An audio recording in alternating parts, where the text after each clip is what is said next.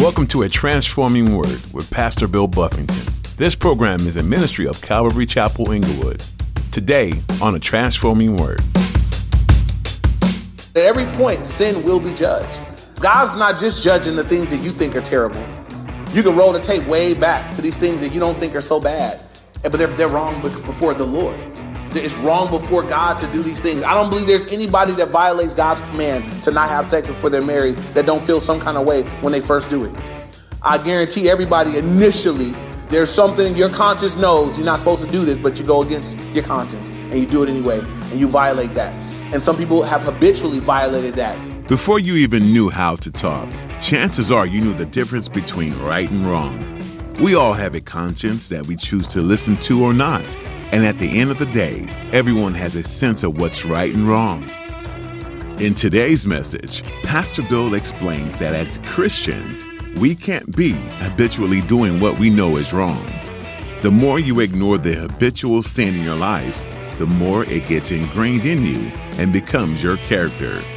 Now, here's Pastor Bill in the book of Romans chapter 2 for today's edition of A Transforming Word. The religious people were feeling pretty big about their religious stuff. So first of all, these are the three groups. Those who do not have the law represent Gentiles, and we'll see that through the chapter. Those that are under the law, that's the Jews. We'll see them in the chapter. And the third group would be Christians, those that have been delivered from both. And if you write notes, you can write down 1 Corinthians chapter 10, verse 32, and I'll read it to you real quick. In 1 Corinthians 10:32, it says this. It says, give no offense either to the Jews or to the Greeks, which would be the Gentiles, or to the church of God. And I just want you to know that they separate the three.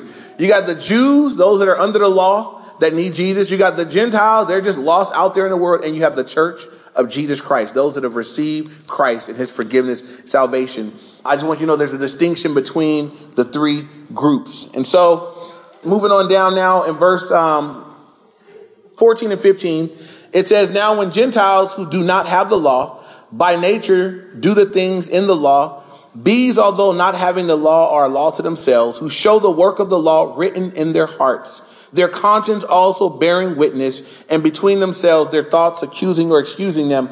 And so everybody's heard in the world, people will say, only who could judge me? Only God could judge me. Everybody quote Tupac. You know, he ain't the first one to say that, but you know, those are kind of things you hear in the world. Only you don't tell me what to do. Only God could judge me. And I love to tell people when they say that, you're right. You're right. Only God could judge. Only God is going to judge you. I'm just trying to make sure you've been on the right side of that judgment because you will meet him one day. But it is a true statement. I think the way that it's said is like, you know, shut up. Leave me alone. Don't tell me about my life. Only God could judge me. But I'm telling people, you don't want to wait till then, right? You really don't want to wait to meet him to recognize that, you know, what the criteria for his judgment is. So it is true that only God could judge you. But as you look at this here, God says, look, non-believers, they show that the law of God is written in their hearts. And so I think this is important to know when you engage the world. When I'm engaging someone that's lost, you'll find that people will fight really hard for things that, you know, you could tell that they're battling their own conscience. And so they're vigorously arguing and fighting against something because their conscience is bothering them about it, but they're suppressing it. What did it say in Romans 1? What do they do with the truth? They suppress the truth of God in what? In unrighteousness. I don't want to hear, I'm pushing it down. I'm stomping on it. Everybody here, think back to when you weren't saved. For some of you guys, you think back further than others. But I want you to just consider when you weren't saved, things that you violated your conscience. Your conscience told you don't do it. And you had to like push it off until you could do it. And then after a while, what happens to your conscience after you violate it over time? The Bible says it gets seared. If you take a hot iron and sear it, it loses feeling. You know, women get a C-section. They do it with a hot knife. They draw up on her or whatever, and the hot knife cuts straight across, so it cauterizes the skin so it don't bleed out. As they cut her open, the feeling also is going to take away nerve endings and everything else is going to be numbed out. When you violate your conscience continually, the Bible says your conscience is seared like what a hot iron does. And so that's what can happen. And I could bear testimony in my own life of things that I was nervous about doing, even felt bad about doing at a point in time, that I eventually lost all consciousness about it. I remember this, and it's sad, but the first time when I wasn't saved, I did things. Money was a God for me. The first time I robbed somebody, I never forget it. I went out with some friends and we were drinking and we went out and I was like, I just wanted excitement. And so we seen these guys walking and I did it. I robbed them. I took watches and Walkmans and shoes and all this stuff. And I remember getting back to my apartment. And I got back to my apartment and I'm not saved. I do not know God. I felt so bad about what I did. I didn't want the stuff in my house. So as my friends were leaving, I was like, hey, take this with you, take this with you, take this with you. I didn't want it. And I remember what that felt. I felt bad. I felt bad that I took those guys and I looked at what they had, I took their bag and I'm like, they ain't even got nothing. And I was sitting there and I'm not saved, but I felt bad about it that day. But I did it again.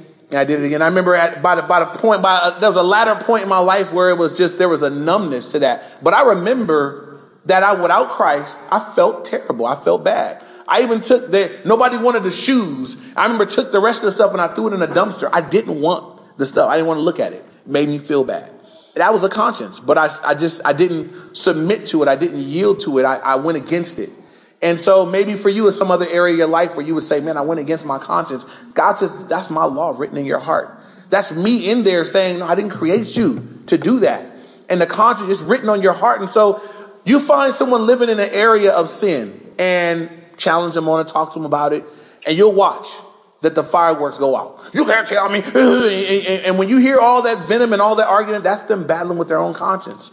People don't argue like that for things that make sense. It's for sin. People, they just get all riled up about it. And so we all have a conscience. And I think it's a healthy thing that God has put in us that I'm without excuse. You don't really have to teach somebody that murdering is wrong. How do we just know that? How come there's certain things that everybody know it just would be wrong to kill somebody?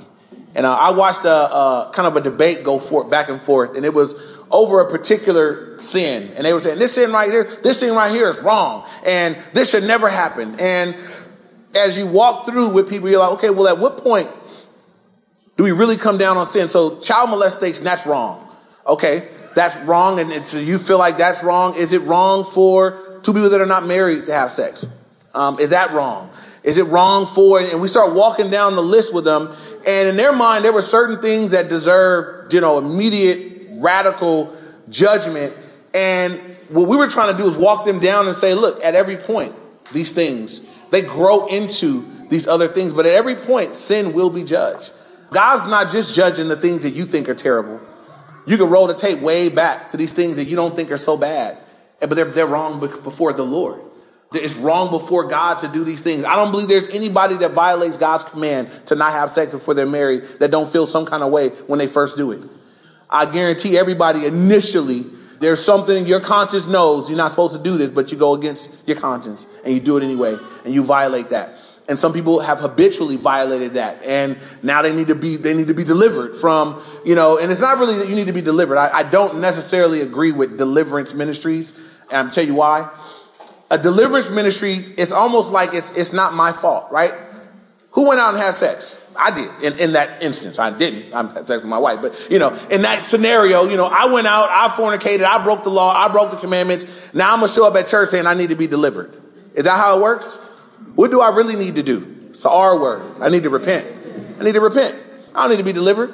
How am I gonna be delivered from something that I went and I can't dive in a pool and then say, deliver me from the water.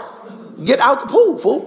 Like you did that to yourself. So, those type of ministries, what they do for people is you're going to live like a fool and show up Sunday and just go get hands laid, get delivered.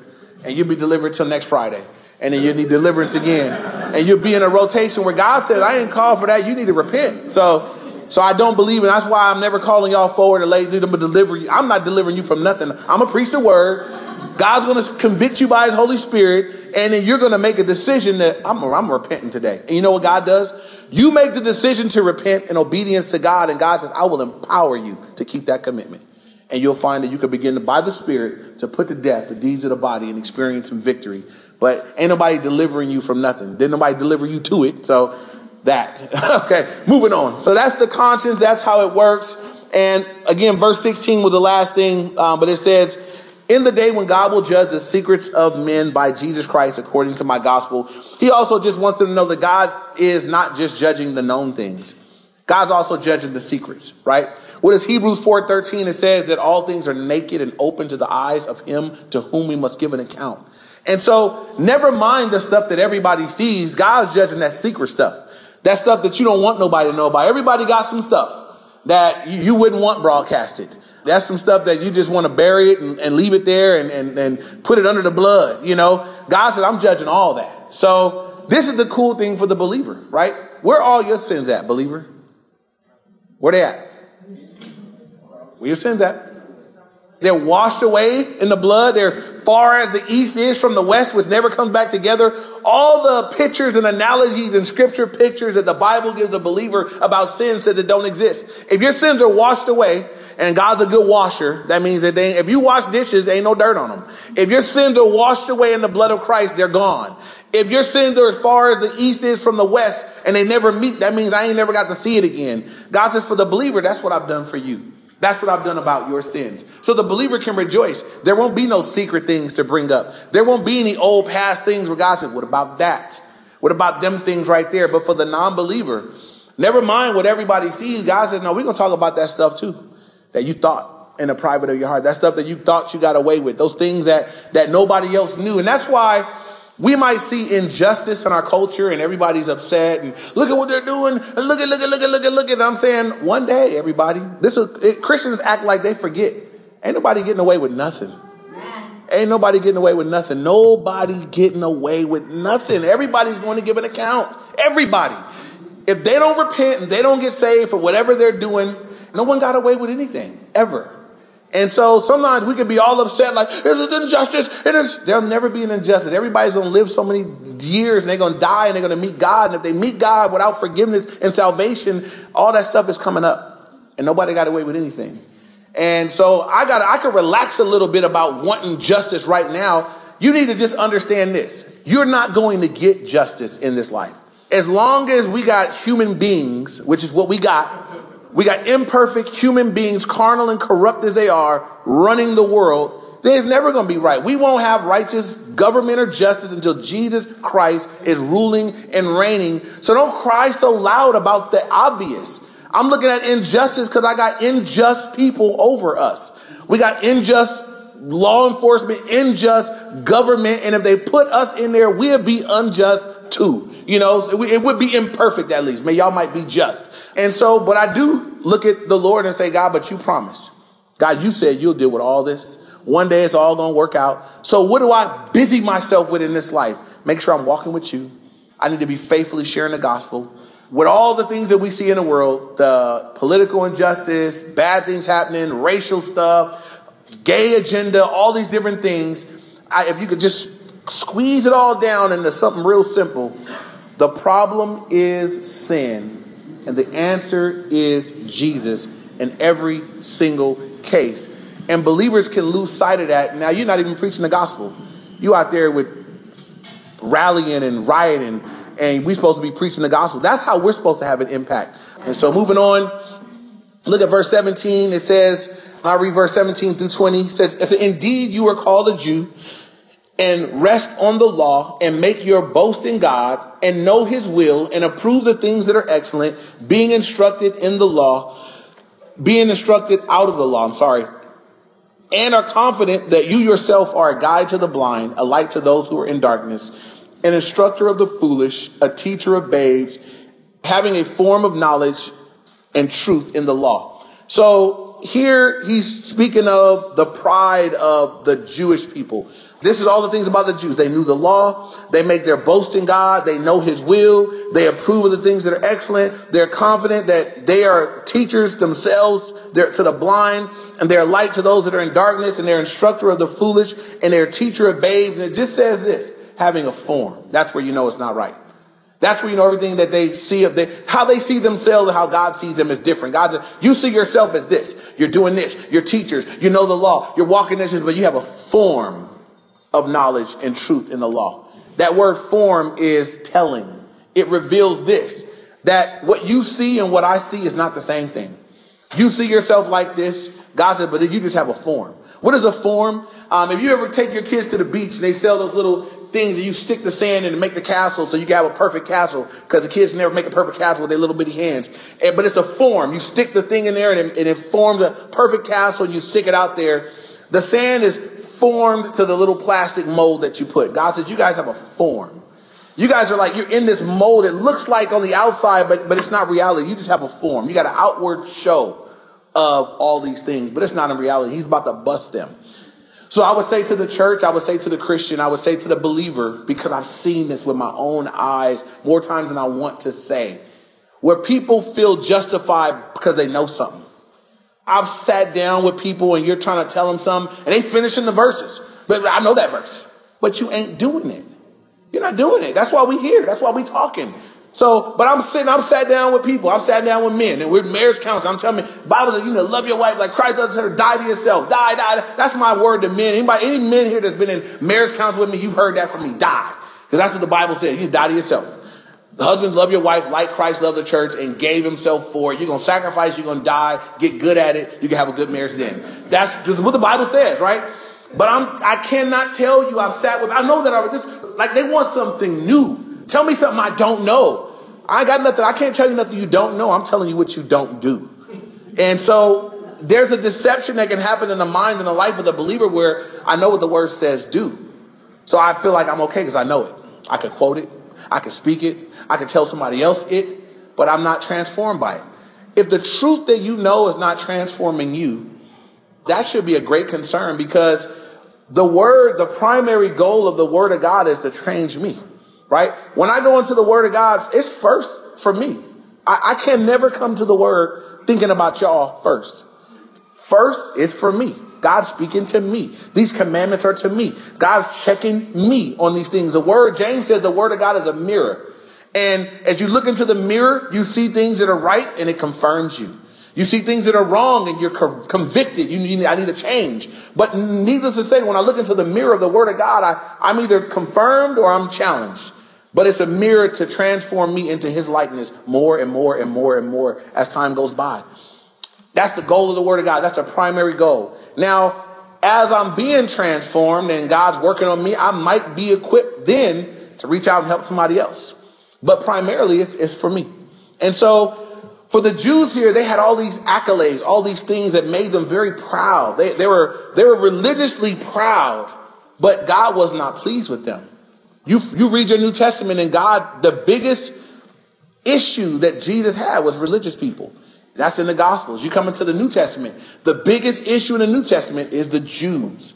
Those that Jesus' program was too radical and it didn't give credence to all their rules that they had been keeping. And this is the problem with religious people, because they keep a few rules, some extra rules, and they feel some kind of way because you don't keep their rules. And so back here, you had the Jews looking at Gentiles eating stuff that they couldn't eat. And they was probably jealous. Somebody on a diet, go out with somebody that ain't dieting. And you got a salad and a couple of skinny pieces of chicken.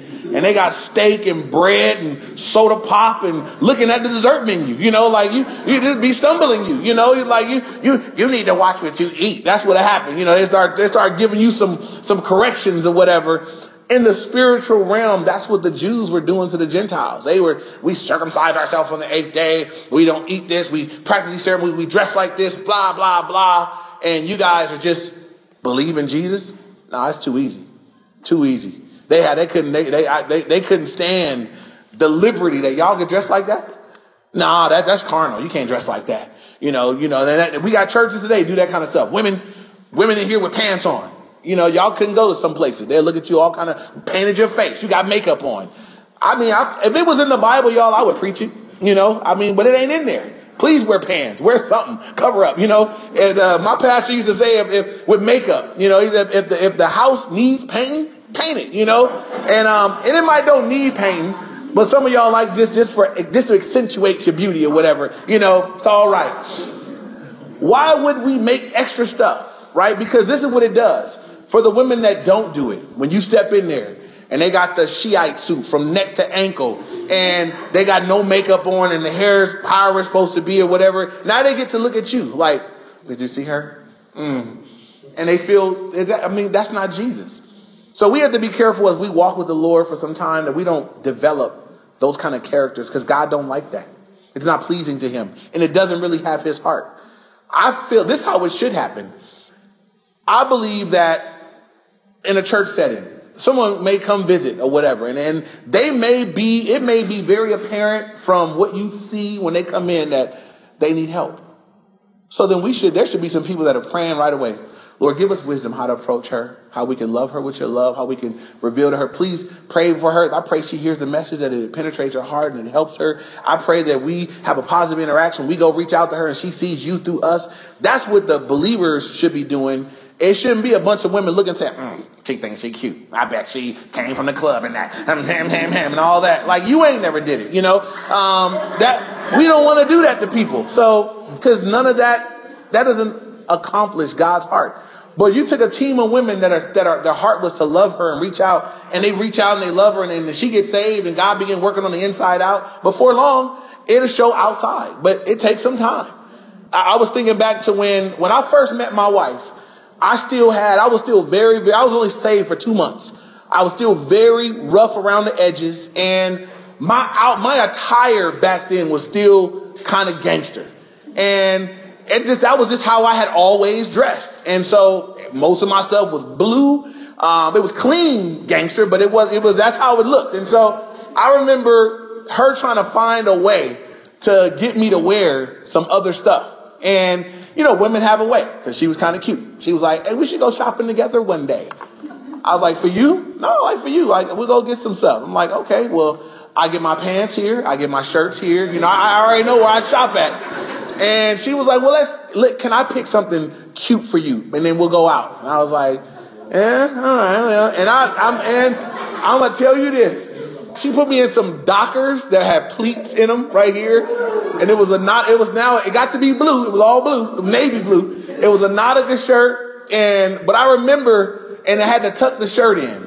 And then I had to buy some shoes that were not tennis shoes. So it was these other kind of shoes we got. And I remember, going out. But hey, and I guess only my dad couldn't have talked me into that. My mama couldn't have talked me into that. Nobody else.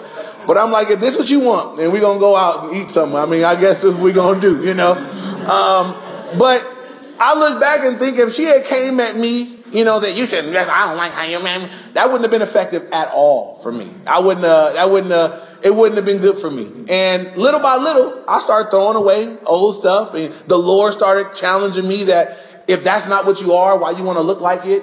And God started changing my heart in time. And it was better for God to change my heart than for somebody to try to externally put some stuff on me. Like I said, she had a way, because she was a woman, and I was interested, so that was kind of helpful. I sped up the process. But we want to be careful that we love each other that way, that God's going to do a work in people, but God does a work from the inside out. So when you see the external is messed up, and it's just a clue that they need some work, and so as believers, you do the work. You pray, you love, you share. You pray, you love, you share. You let the Lord do it inside out. And when God does it, it'll be legit. They won't be doing it for you. They'll be doing it for him. And that's a big difference. If you can get a group of people to dress different for you, well, then they'll do it when they're going to be around you. But when they go out there, they're going to do what they like. But when you get people to a place where it's like, man, I'm doing this for the Lord. Well, now you ain't got to be present, because God is working from the inside out. And it's a real transformation that he's doing in their life.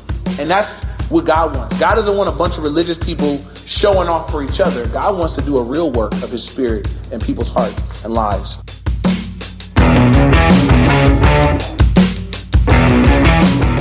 Do you ever start thinking about God's immense love for you and get lost in the amazement? He loved us enough to send his son to die in our place. But Paul, in his letter to the Romans, takes it even a step further when he says, but God shows his love for us in that while we were still sinners, Christ died for us. God didn't look at humanity and think we were doing such a great job on our own. He looked at us and saw that we were broken sinners, lost in rebellion, and he loved us anyway. If you haven't yet made the decision to follow him, know that he is looking at you and loving you.